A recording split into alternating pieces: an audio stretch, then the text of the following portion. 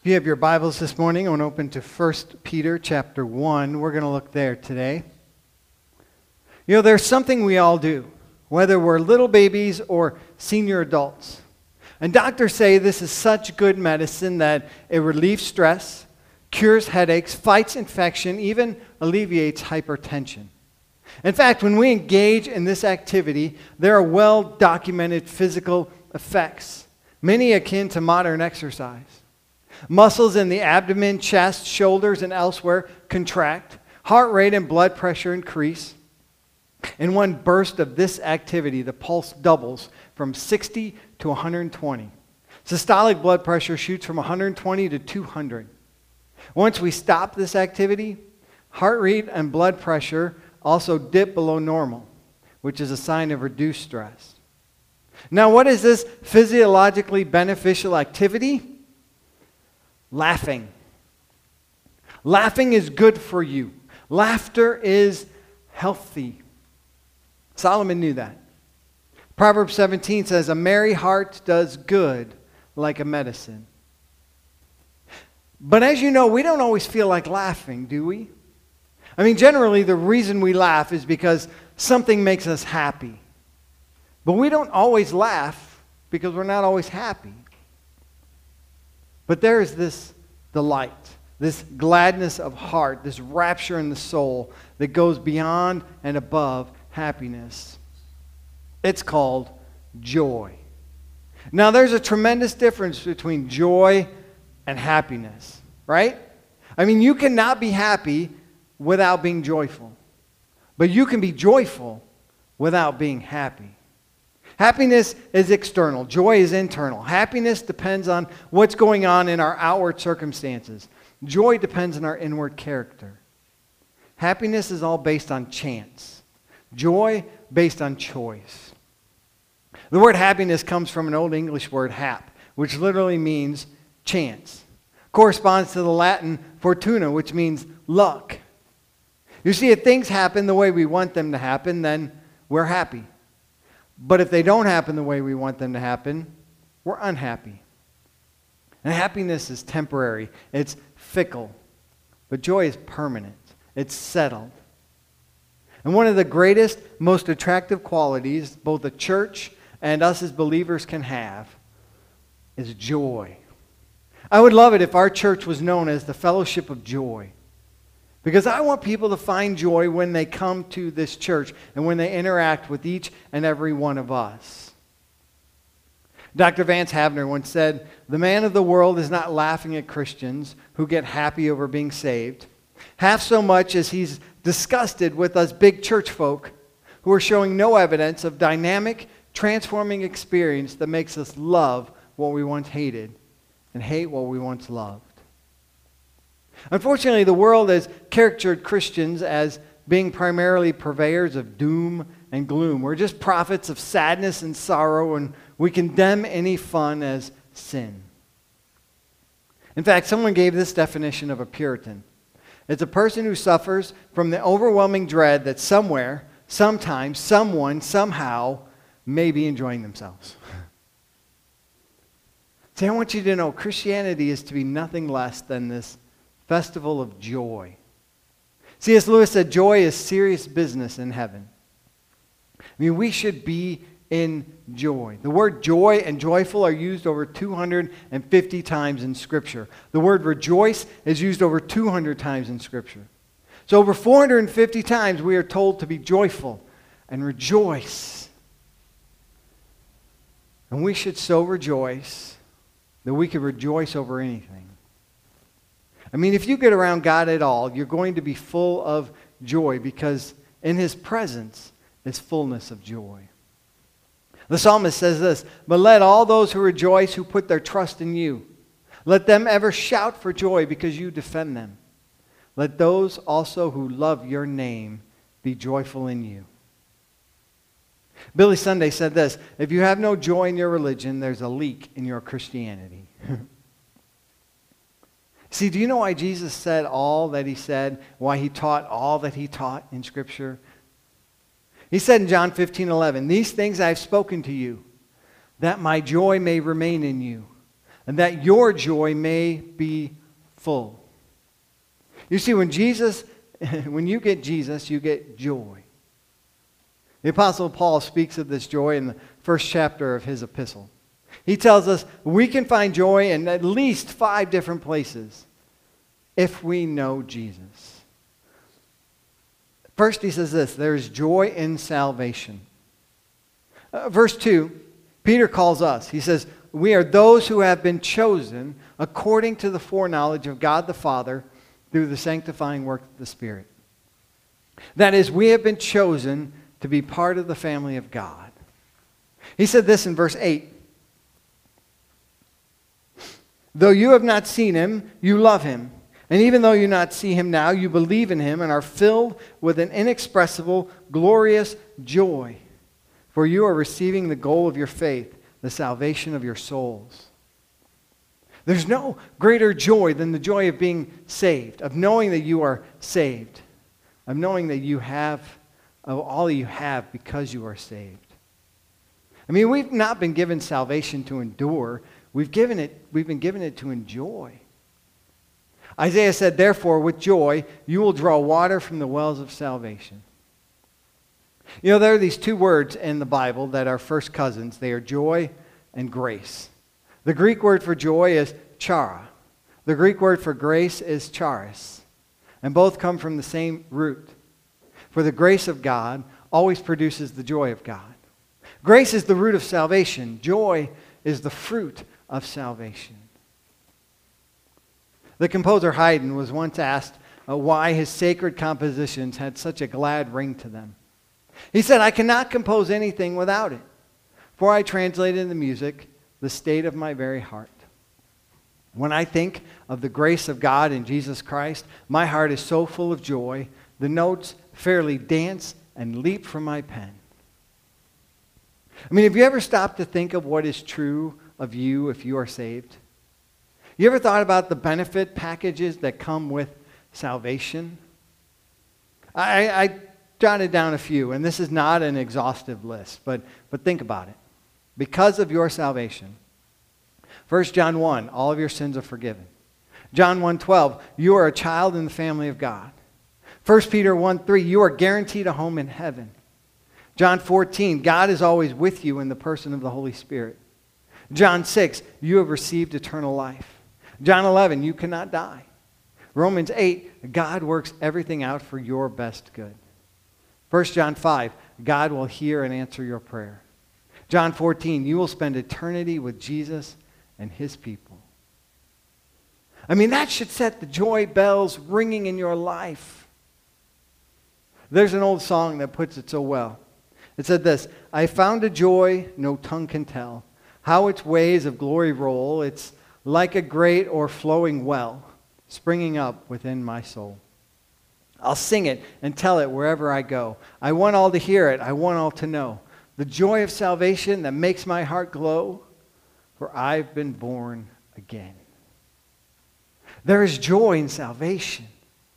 There's also joy in sanctification. See, after the crisis of salvation comes, the process of sanctification comes. Peter goes on to say in verse 2 that we not only are elect, but we are also in sanctification of the Spirit. That is, there's not only a joy in being saved, there's joy in living like we are saved. See, let me teach you this about salvation, how it's related to sanctification. There's one thing. There's not one thing that can rob you of your salvation. Peter said in verse 4, we have an inheritance that can never perish, spoil, or fade, kept in heaven for you. But there is someone and there is something that can rob you of the joy of your salvation. And that someone is you. And that something is sin. Sorrow cannot rob you of your joy. Sickness cannot rob you of your joy. Suffering cannot rob you of your joy. What robs you of your joy is sin. And the only kind of sin that robs you of your joy is your sin. After David confessed his sin with Bathsheba, he asked God for forgiveness. And he said this in Psalm 51, restore to me the joy of my salvation. You see, sorrow follows sin just as surely as night follows day. And if you are bound to sin, you are bound to suffer. So understand this. The very first thing that goes out the window of your heart, the moment that you close the curtains on obeying God, is the joy of your salvation. But there's joy in sanctification. There's also joy in service. Salvation and sanctification automatically lead to service. Peter said we are not only elect, we are not only sanctified, but we have been sanctified for obedience and the sprinkling of the blood of Jesus Christ. See, I think one of the major reasons Christians have no joy in their life, it's because they're not doing anything for God. Charles Spurgeon said, I cannot be happy unless I am doing something for God. See, keep in mind, this is a series on fruit bearing, and we're talking about the fruit of the Spirit. Right? Jesus said in John 15:5, I am the vine, you are the branches. He who abides in me and I in him bears much fruit. A healthy tree bears fruit. And the only happy tree is a healthy one. A healthy tree is a tree that does what it is supposed to do, and that is bear fruit. And the same is true of us as Christians. If you are healthy, you will bear fruit.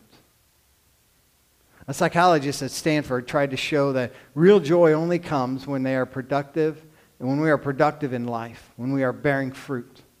So he hired a logger, and he said, I will pay you double what they are paying you in the logging camp. But all you have to do is take the blunt end of this axe and pound this log all day. You never have to cut one piece of wood.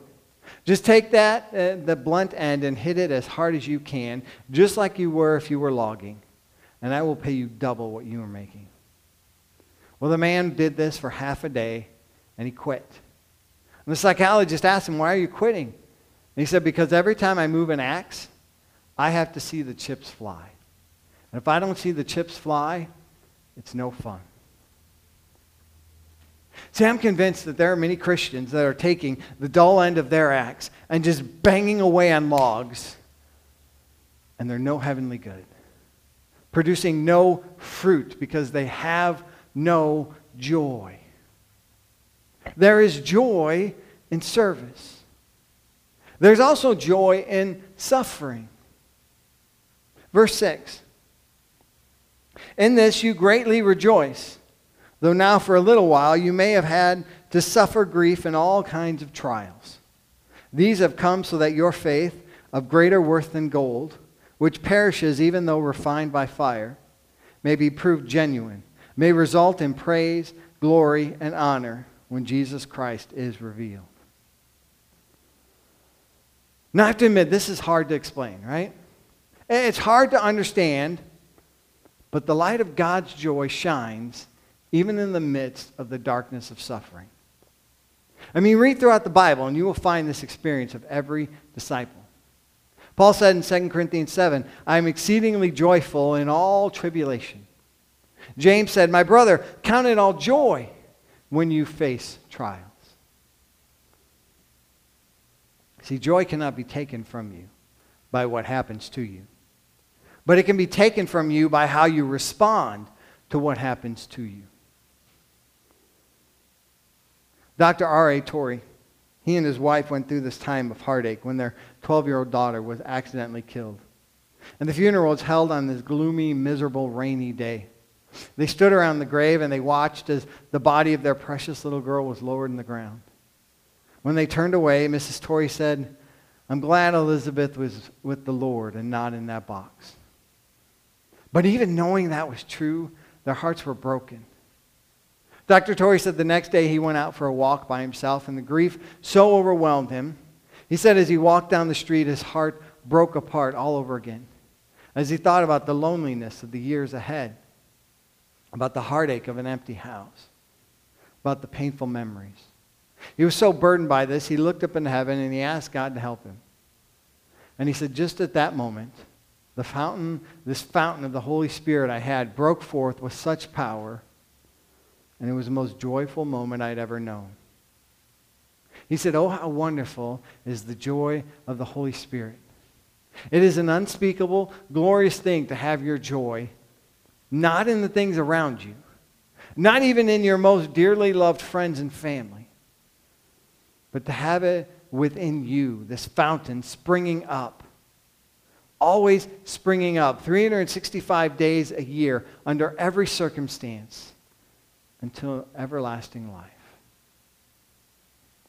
See, this world can take a lot of things from you. It can take not only your most precious possessions, it can take your most dearest relationships. But there's one possession it cannot take: eternal life. There's one relationship it cannot take away from you, and that is your relationship to Jesus. There's joy in suffering. Finally, there is joy in surrender. Verse 15. But just as he who called you is holy, so be holy in all you do. For it is written, be holy, because I am holy. There's no greater joy than that of being fully, totally, completely surrendered to Jesus. One of the most joyful Christians, by all account, was the founder of the Salvation Army, William Booth. Someone once asked him, Dr. Booth, would you tell us the secret of your joy? He said, it's simple. I never say no to the Lord. He said, if you were to take a fish and put that fish on the beach, you would watch his gills gasp and his scales dry up. Is that fish full of joy? Absolutely not. He said, well, how do you get that fish to have joy? If you covered him in a mountain of cash, would he be joyful? No. If you put him in a beach chair with sunglasses and a Coca-Cola, would that fill him with joy? No. What if you brought him a new wardrobe of double-breasted fins and people-skin shoes? Would that fill him with joy? No. You know how to fill the fish with joy? Put him back in the water. You know why that fish can never have joy on the beach? It's because he wasn't made for the beach. He was made for the ocean. See, you cannot have joy on this earth unless you know Jesus as your Lord and Savior. You were made to know him. You were created to love him. And when you surrender your life to Jesus, he gives you everlasting joy throughout your life. So let me just ask, as we close, do you know that joy that only comes through surrendering your life to Christ? Or do you need that today? If that's what you need, I invite you, come down after service and talk to me. And if you are a believer in Jesus, if you have surrendered your life to him, if you are filled with his Spirit, then let this world see that and know that by seeing your joy. The joy that only comes through Jesus. Let's pray. Father God, we thank you for your Spirit. We know that it's not the circumstances around us, but the assurance inside of us that gives us that joy. And we thank you for the joy that we have in this life because of you. And Lord, we pray you help us share that joy with all this world around us. And we pray this in Jesus' name. Amen.